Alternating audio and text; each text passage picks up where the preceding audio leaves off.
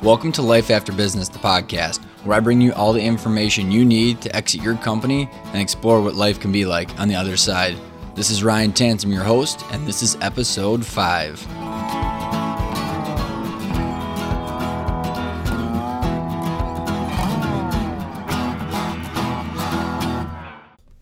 Hey everybody, welcome back. I'm really excited for today's episode. I interview a very good friend of mine named Conrad Braun, who was the past owner and president of Badger Electric. And Conrad and I have got a very interesting past because I actually met him a couple years back when I misbooked my flight to Colorado for a ski trip, and I was in a business group with Conrad and I've only known him for about a week and a half. And I was explaining my stupid story about how I completely screwed up the weeks of when I was supposed to meet all my friends in Colorado. Conrad looked over at me and he goes, "Why don't you join me?" It was him and his brother and his nephew. So I got to know Conrad quite a bit over that trip, and the story that he has with his company Badger Electric that he owned is a really good one. And he goes into many of the details about how he bought it, grew it, and then sold it, and what he's been doing afterwards. There's a lot of good golden nuggets in this podcast, in this interview, so enjoy.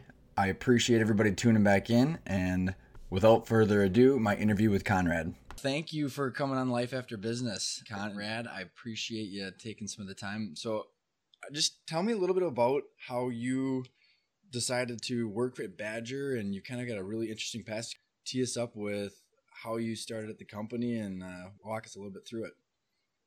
Well, oddly, I came to the company in a very unusual way.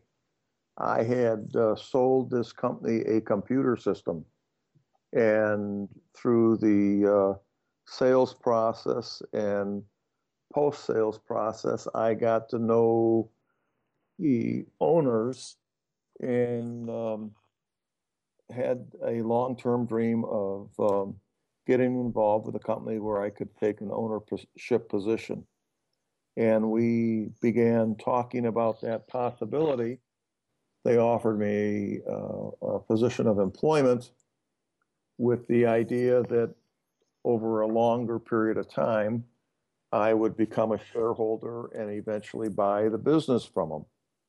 They did not understand the complexity of selling a business, nor did I understand the complexity of buying a business, but they were honorable people. And as it turned out, I went to work for them.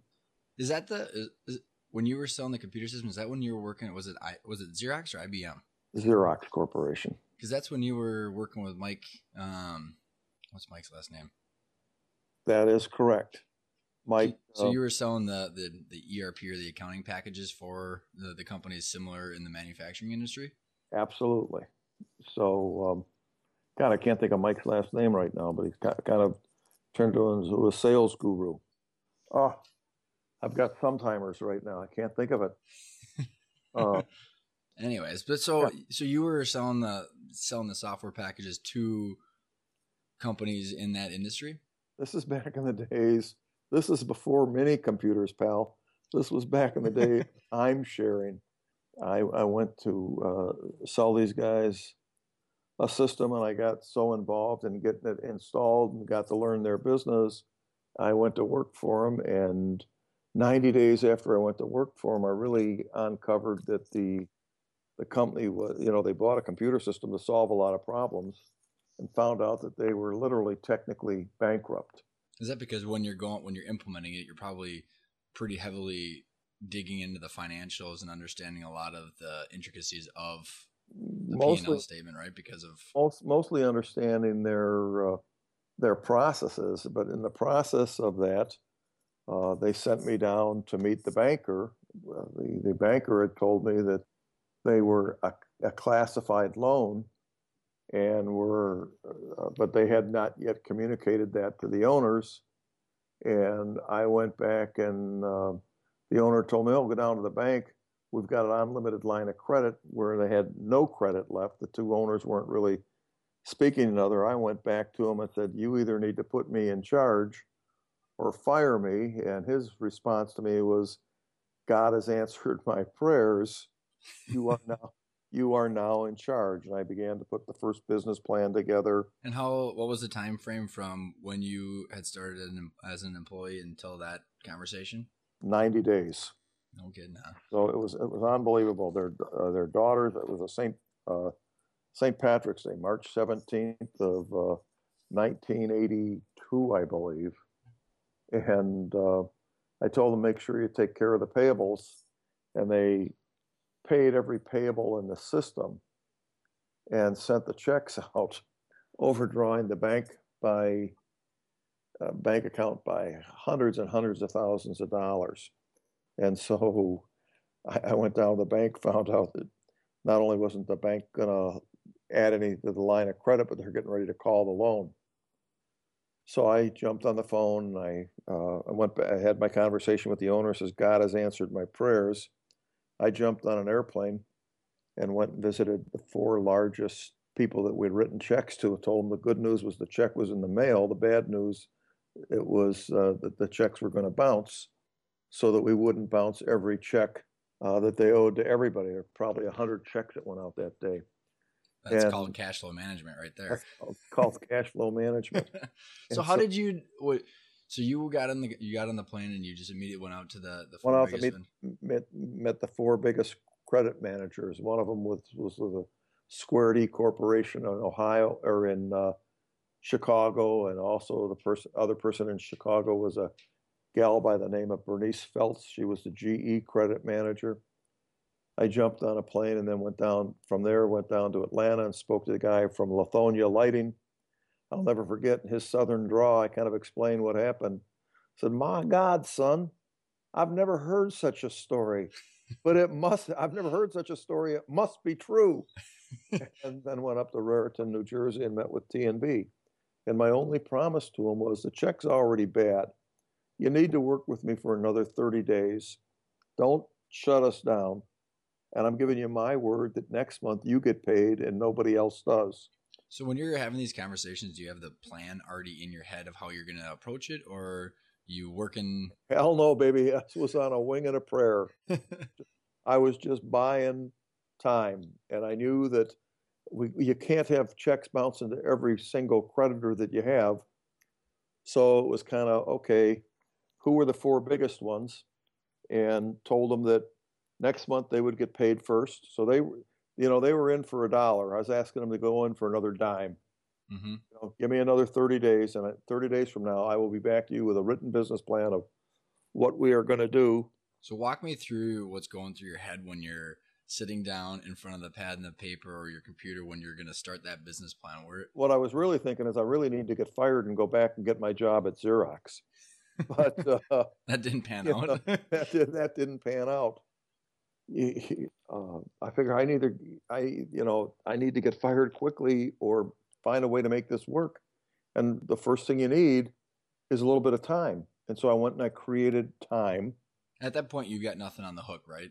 I got nothing on the hook other than I just walked away from a big job and a big paycheck, and I've taken a big pay cut, and I'm sitting there thinking, oh, Christ. So it was really, I went back and got the time, and I had an accounting background, and I'd just gotten back from a GE financial management school.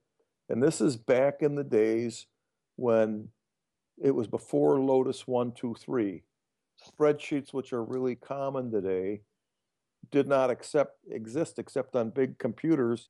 And oddly, it was taught by three professors from Ohio State University, where I'd gone to school. And I mean, I'd literally gotten back from this thing a week before this occurred to the business. And they taught me financial modeling. And with that, I ended up building on a very simple model on one 8.5 by 11 piece of paper, kind of the key assets and the key liabilities, an income statement and a fund flow, and sat there and started building a model of how to rescue this business. And within, kind of put this thing down, and then went a month later, paid the three vendors on time, and did a couple of unique things.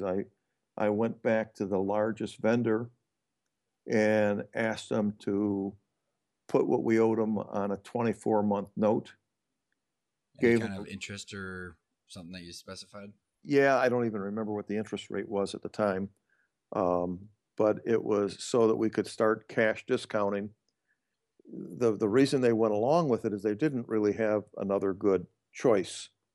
Because they wanted to get paid. They wanted to get paid, and they're figuring the old management team wasn't getting it done. And I came up with a plan where I sat there and said, we're going to go close this one operation that was, these guys had been operating it, but they didn't have a set of books on the thing. And I think they were, it appeared that they were operating well below the break-even point of the business. And that enabled me so we shut a branch down. Did you have a bunch of inventory that you were able to? Had a bunch of inventory that we're able to bring back into the business and use, a bunch of receivables that we were able to collect and completely get our computer system implemented and get, one of the issues they had is they were so slow in invoicing. I couldn't tell you how much the backlog was. We used to measure it with a ruler. They had billing that was being done post-sale, and so they may have had $1 million worth of receivables that were not yet billed.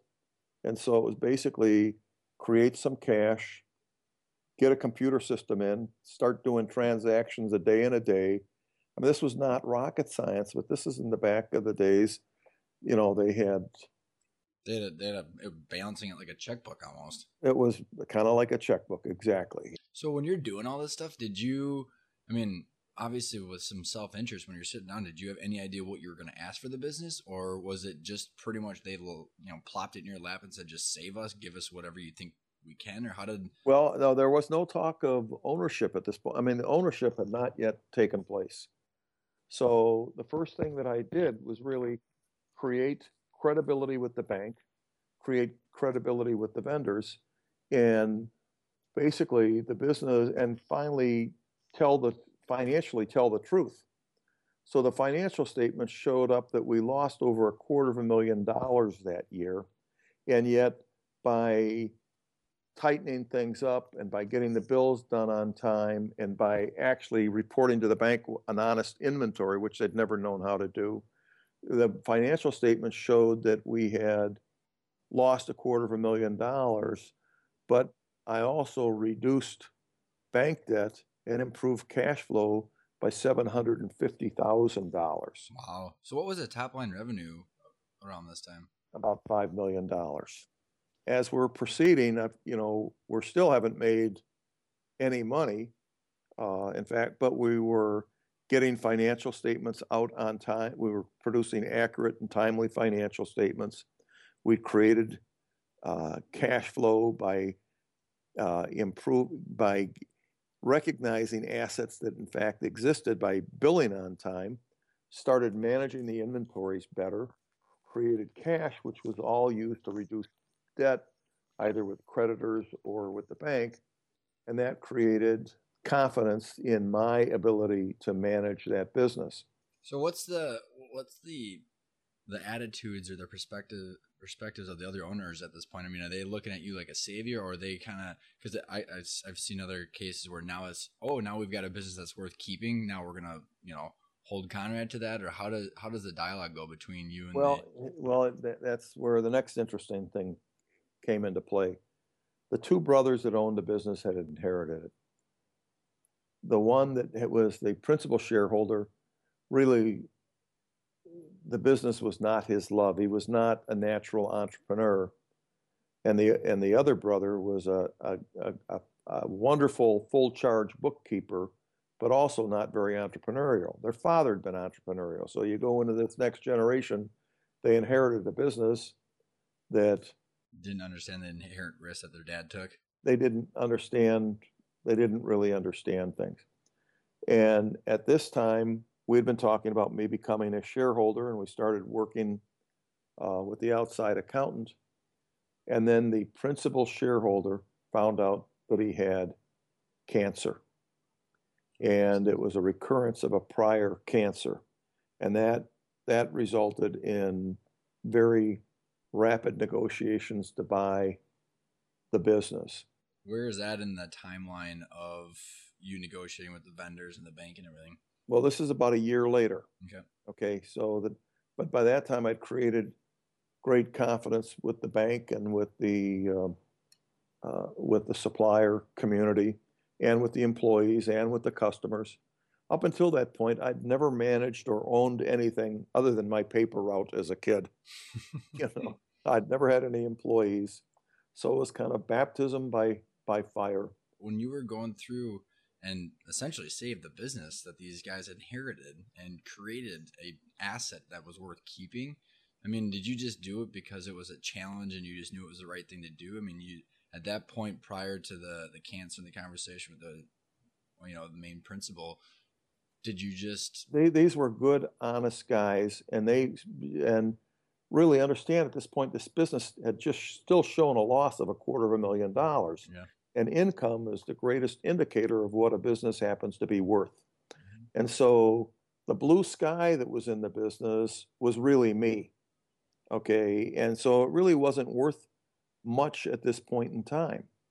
And what happened is when the primary shareholder ended up with cancer, his greatest concern was because he didn't trust his brother who would have become the dominant shareholder to run the business and take care of his wife and get the value out of it. And the business didn't have a huge amount of value at that point in time because it was barely a going entity. And I had no real money to go buy that business. So we constructed a very unusual transaction. And it was because of the financial modeling that I had done. And remember, I had very little to lose at this point in time. But the crazy thing is I went out and borrowed $10,000 on MasterCard and I bought stock in the business. And then I had the business buy the stock of the owners. And the minute that I did that and put it on a 4-year note, and the minute that I did that, the business was now technically bankrupt. It had negative net worth.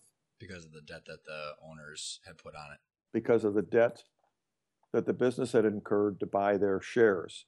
Mm-hmm. So their shares were exchanged with me basically on a promissory note they paid over 4 years. And then what gave them incentive to do it is I agreed to pay them 30% of profit for the next 10 years. So the crazy thing is if I succeeded, I won, they won, the bank won, and the employees won.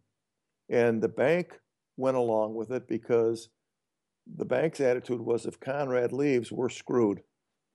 Okay. The owners went along with it because he was sitting there thinking, well, my brother can't run this thing without him. And then my family isn't going to get anything.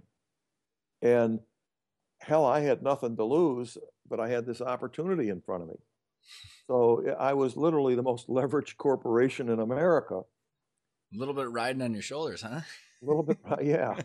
But it didn't seem like risk to me because I felt like worst case scenario, you get your job back at Xerox, huh? I had literally all kinds of personal guarantees, but I had nothing to get back up my guarantees.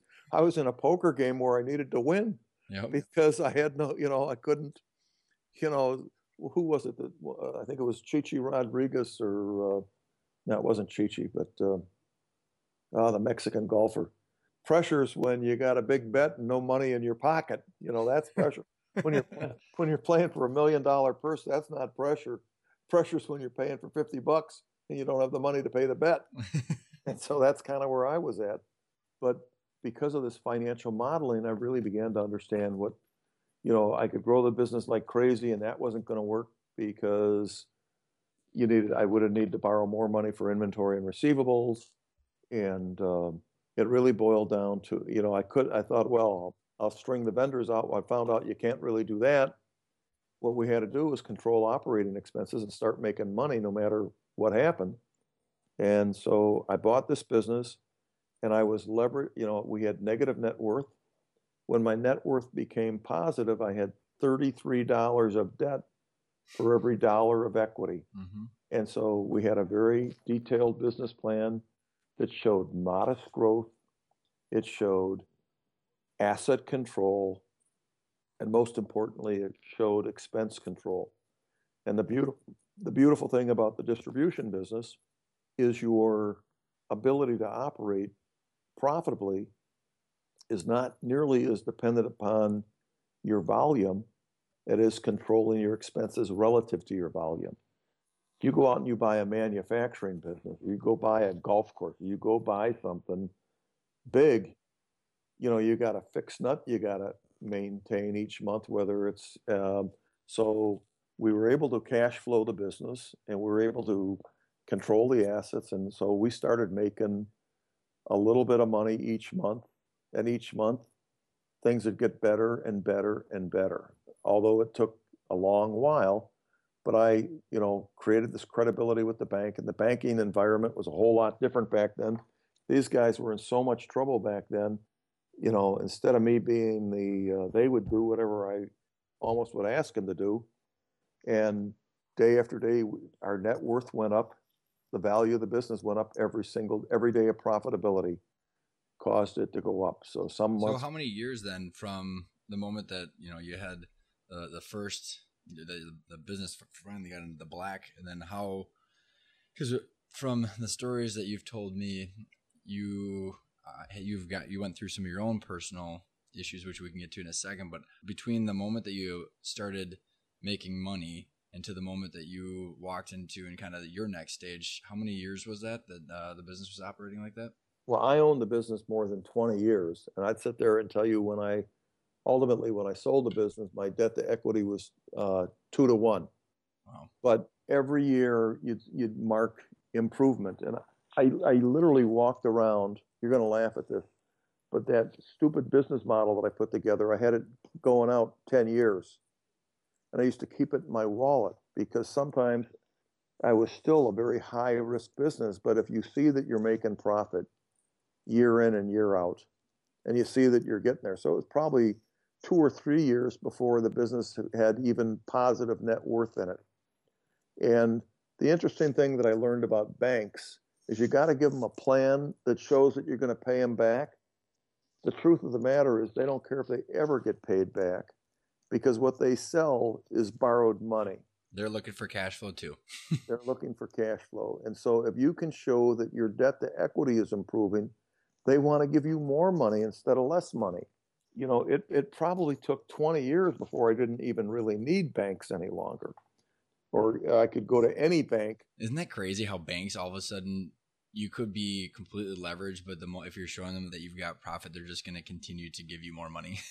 Well, and one of the crazy stories along the way, I think I've told you this, but before I went into that bank the very first time when we were in big trouble, before I'd actually bought the business, I'd read Iacocca's book about how he had turned Chrysler around. And great. It was a great book. There was a chapter about there was one bank that could have held up the whole deal. Well, I wasn't Chrysler, but there was one bank that could have caused the big problem. And I went down and told them they needed to lend me more money before I'd even gotten anything turned around. I said, I needed some money to buy some time. And the guy said, well, we're not going to do it. I said, fine, I'm going to quit the organization. And where would you like me to deliver the inventory and receivables? Because I think I got a better chance of collecting on that than you do. And he looked at me and I could see the blood fall out of his face. And so he went from this hard ass to realizing, and I learned an old saying, when you're a small businessman, if you owe the bank $100,000, you're in trouble. If you owe them $1 million, they're in trouble. And so, and it's just making sure you understand that. And so, I mean, I became kind of a poster child to my vendor. I became the poster child to the bank. And it was really interesting. There were hiccups along the way, but because I communicated so effectively with them, I got to the point where, I would walk in and say, hey, I need a little bit more money to cover this or cover that. And I became bankable. The whole business about character, and I forget what the 5 C's of credit are, but One of them ended up being character, and this was basically, it became a character loan because it certainly, I didn't have any credit history. The collateral I had was only valuable to me. It wasn't collateral that would have been good to the bank. I mean, what are they going to do with the receivables and inventory? And the minute you don't have inventory, people aren't going to, the receivables aren't collectible when you're no longer a going entity because they don't want to run your business is pretty much what it comes down to. No, well, they couldn't. And Yep. so when you got to the point where when you said you sold it, so walk us a little bit through the process of, what was the triggering event that you had in order to be on the sell side compared to all the success that you've had over the years? well, it was pretty interesting. I had assumed, like a lot of small business owners do, that maybe I was going to pass this business on to my family or my son. And as I'm operating the business, it became very apparent to me that he had very little interest in that. Nor does he because he's my son, doesn't necessarily mean he's got the business skills that are required to run a business. So that was one ingredient in it. The second ingredient in it is I ended up having some health issues. I ended up having at age 40, relatively early in, this is maybe 12 years into my ownership of the business, I had open heart surgery. And it's young for open heart surgery. Very young. I had my LAD was 95% blocked, and I bounced back from that relatively quickly. And I was still a very young guy and didn't have enough money to really go sell the business at that point in time. 8 years later, I had my second bout with heart disease. And oddly for me, fortunately for me, is a lot has happened in these last 27 years. But, my first surgery was required because they didn't have stents. And then the second time it happened, they put stents in, but they weren't medicated, so they clogged right back up 30 days later. So I'd had by age 50, I'd had 2 open heart surgeries, and my industry was consolidating. Distributors was a very fragmented industry when I got into it. The top 5 distributors in the United States only controlled 25% of the business. But that was rapidly changing because instead of it just being bought up by the guy next door, all of a sudden 2 foreign companies, European companies, had come into the United States and started gobbling up businesses. And I was at a point where kind of that was the second observation. And the third observation is I had the world's greatest computer system inside of my business, but I couldn't communicate with any suppliers and I couldn't communicate with any customers. And this is about the time when the internet was really and being connectivity and transparency between customers. And all of a sudden, I would have had to get a more modern computer system to be able to do those kind of things. So you're talking about another heavy investment in order to get to the next stage. Well, I wasn't even sure it might have required my entire net worth at that point in time to get to that kind of computer system. So kind of 3 things going on. Health, number 1, family not being interested, number 2, and consolidation going on around me. And number 4, the computer investment. And I'm sitting there thinking, how much sense does this make? So I ended up selling Badger Electric to Viking Electric that was 10 times my size. I was at about 15 million at this time. They were 150 million. And within a year, they were bought out by a European company called Sonepar. And today, Sonepar is a $25 billion company with 165 companies, just like Viking Electric was, that are located in 65 countries around the world. That's a massive consolidation right there. Yes, and they are independently held. And so my little business from Oshkosh, Wisconsin, what I define as my world-class popcorn stand, is is now part of a Big conglomerate. So how did you go about valuing that business? So you've got to, some of the challenges of our listeners are going through or might go through is when you're, 1/10 of the size of someone else, you got a different skill set that the acquirers got. You've got different ways to go about valuing it, and you've kind of got this dance that goes around. How did you guys go about doing that? well, it was kind of interesting because I um, went out and met a number of the logical acquirer at that time would be someone that had shared lines, shared vendors, and would be geographically contiguous. People weren't out, global companies weren't out looking for Badger Electric at that time. And so I went because I met some industry contacts, I went and met with both people that would be logical acquirers and people that would not be logical acquirers. And the people that I had formed some friendships with because of industry networks, I'd ask them, well, if I was geographically contiguous to you, how would you value my business? And what I found out, one of them was a publicly traded um, company that was in 13 related kind of industries. They were headquartered in Orlando, Florida, and they had plumbing distributors and electrical distributors and pool supply distributors. And so they were in 13 states with 13 different product lines.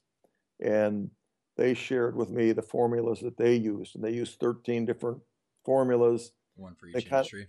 No, actually, and their whole thing was they'd pay whatever it took as long as it didn't dilute earnings per share.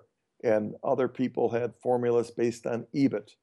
And everybody had a slightly, whether they were a strategic buyer or whatever they were. And so I didn't come up with any one formula, but the one thing that I figured out real quickly is the common denominator to all of this thing was no one wants to dilute their earnings per share, and they don't want to pay for what they're going to create, the cost that they're going to take out. So, but what you got to do is you got to clean up your business and such. You got to drive the largest EBIT that you can get to. I had a couple of people that offered me a value for my business because I was starting up in dumb thinking, well, it's only worth book value. Well, it turns out it was worth a lot more than book value. But there are formulas that affect every industry, from 1 times gross profit to 4 to 8 times EBIT. So how did you determine that it was not, or that it was worth more than book value?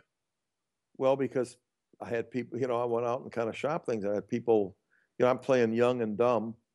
They're, you got to figure out they're trying to steal it. And I kind of did this thing on my own, and I was also not necessarily looking to maximize the price as get something that was fair and maybe continue on.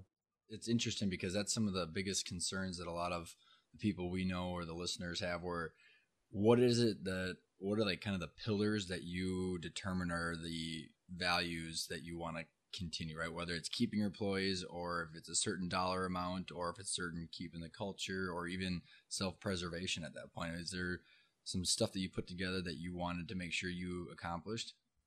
Oddly, I had a company called Cameron and Barkley, and that wanted to buy my business because they had a related business that had a location in my town.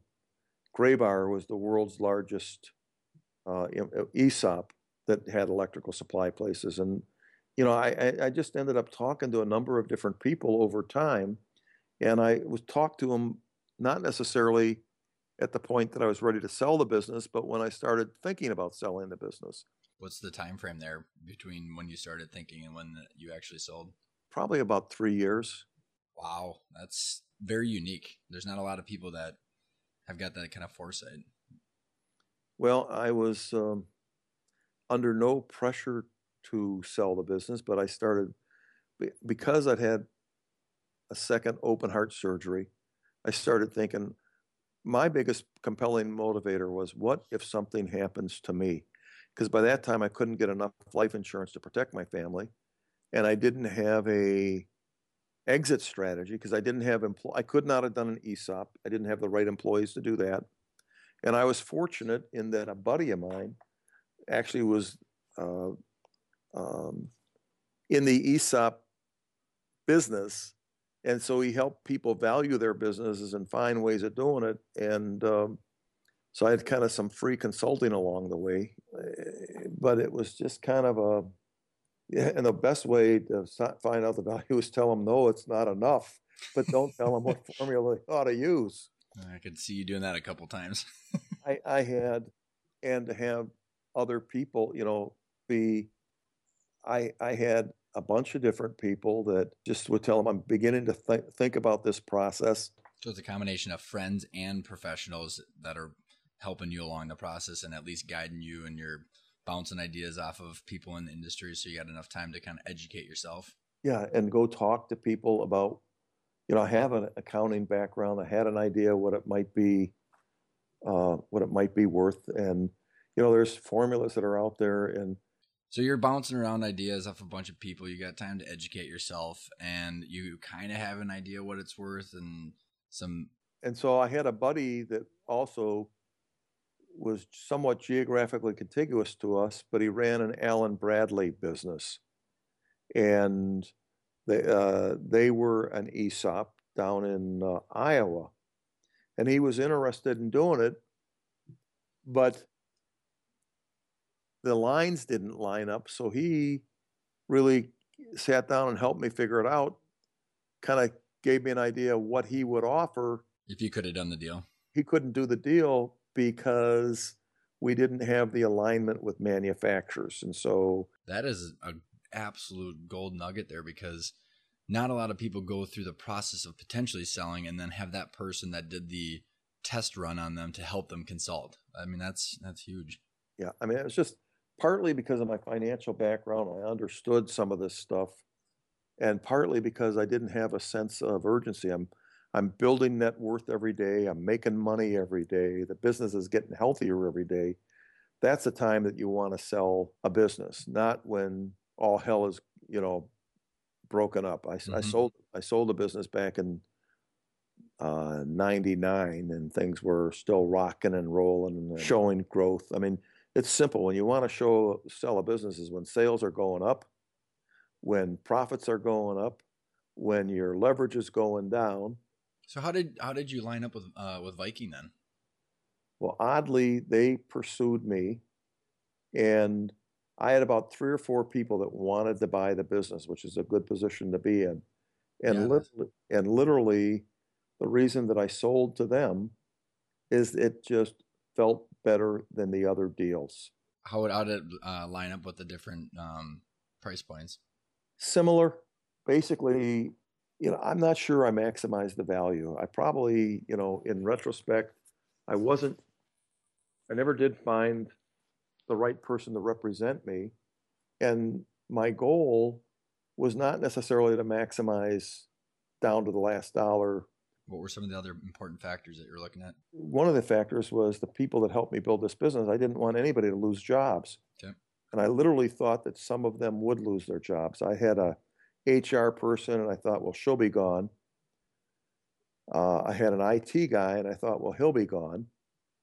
But the core people, I did not want them to get wiped out and but because we were geographically contiguous and basically, but not, I sold to a Minneapolis company. I was located 300 miles away. Turns out that my people were so qualified that HR person from 18 years ago and that IT person still work for Viking to this day. Oh, how does that make you feel? Well,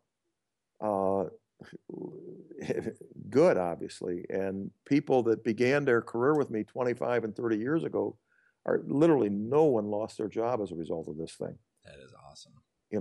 I kind of joked that I was the only one that lost my job, and that was only because I was bullheaded and didn't want to do what they wanted me to do right away. And ultimately, I rejoined them, and I've been with them for 10 years now. But I had a stint in there when I went out and started, did nothing for a little bit of time and then decided I needed, after about 3 weeks, I became bored and started another business. 3 weeks? You didn't even last a month. I did not last a month, and because I was too young. But I'd accomplished my number one objective was take care of my family and not have a debacle if something would have happened to me. So that was the first objective.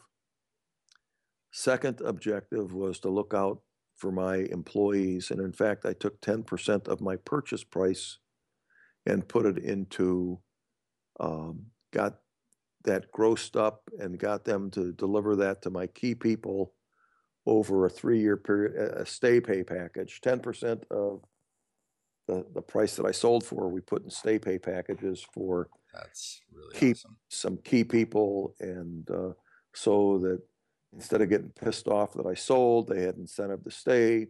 So it was good for. So they grossed it up and made it even more than the 10% that we were talking about. So it was there were a lot of good elements to it, but I ended up selling to someone that where the culture matched up, and we weren't going to be this financial sale. The guy wanted to get into that marketplace, and some of our key vendors didn't match up. Well, what happened is he had some branches. His closest branch to me was in Wausau, which was about 90 miles away, and they were GE. After he bought my business, he ended up dropping GE in that location and taking on Square D. And now they've bought other Square D businesses out of Milwaukee, and so it became a strategic acquisition for him, not just a financial one. It lined up with a vendor that made more sense for him over in Wisconsin and actually allowed him to expand further. So when after you sell and the deal is done and the migration has sort of happened, that 3 weeks, explain a little bit about the emotions that you went through. I don't know that the emotions have ever stopped. I was living my dream. And I would sit there and tell you, I think that part of what got to me is most people that had, um, I think I had some depression going on after the surgeries and kind of had I known I was going to live this long, I don't think I'd have sold the business, even though I don't regret it. But all of a sudden I had a couple of $1 million. And hell, I almost never had, and I was almost living paycheck to paycheck when I was the business owner because everything was in my business. And the next thing you got to do is now, what the hell do you do with this money? Especially when you don't know how long you're going to live. Right. And so some of it was, well, now I got this money and don't know how long I'm going to go live. I started investing in some good times. That's a great investment. Yes. I think you have quoted it to me. You've lived 2 bucket lists, I think is what you've said, right? Oh, I've completed 10 of them. How many guys that after open heart surgery have skied in the Alps or became pilots and landed at O'Hare or Boston Logan in a single engine plane or, a number of other things. But I also needed something to do especially when you do it young. After a couple of weeks, your buddies are getting pissed off at you. You're calling them up and saying, "Hey, where are we going for lunch?" The 2 most important questions became, "Who am I going to lunch with today?" And then where? Well, they're still working. And what time can you have your first beer, right? Yeah, right. And so all of a sudden, I found out I needed something to do. Having the money without something to do, and that's another realization that I came to is, boy, you better be careful when you go sell your business, because somehow or other I thought because I've been successful running a business, somebody's going to swoop in and they're going to give me something else to go turn around. And when you have a good business, the thought that you're going to sell it and do something different, well, that's not as easy to realize as, it's not only there's an intersection if you're successful in business, and it's the intersection of ability and opportunity. And our ability continues to go with us, but finding the right opportunity is sometimes rare.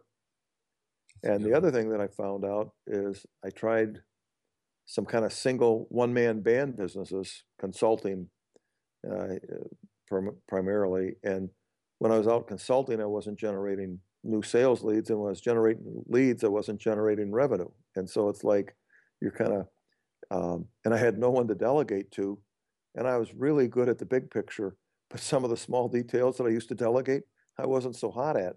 So being the one-man band business was not hard to play all instruments at once. it's really difficult. I was a good band conductor, but not much of a tuba player. Oh, that's awesome. And so, fortunately for me, when I kind of got tired of this consulting and screwing around, I called the people that I sold the business to and said I'd like to get back in. And they offered me a job running one of their divisions. And for 10 years, they allowed me to live under the illusion that I owned that piece of the business. And it was the most profitable piece of their business after I got a hold of it. And the business I sold them was the second most profitable piece of the business. That's something to be proud of. That's awesome. Yeah. And so it worked out well. Well, you've learned a lot of good lessons that have really, there's just so many things in here. As far as having the ability and the opportunity to go out and continue to challenge yourself and continue to surround yourself with all the good people it's a pretty cool deal. I enjoyed what I did. I enjoyed being a business owner. I enjoyed the recognition that you get with success. I enjoyed helping people inside of their business. We always kind of took a consulting approach to solving problems for folks as opposed to trying to sell them something. I don't know at 67, I don't know what the next act is going to be. Some of it you got to figure out on your own.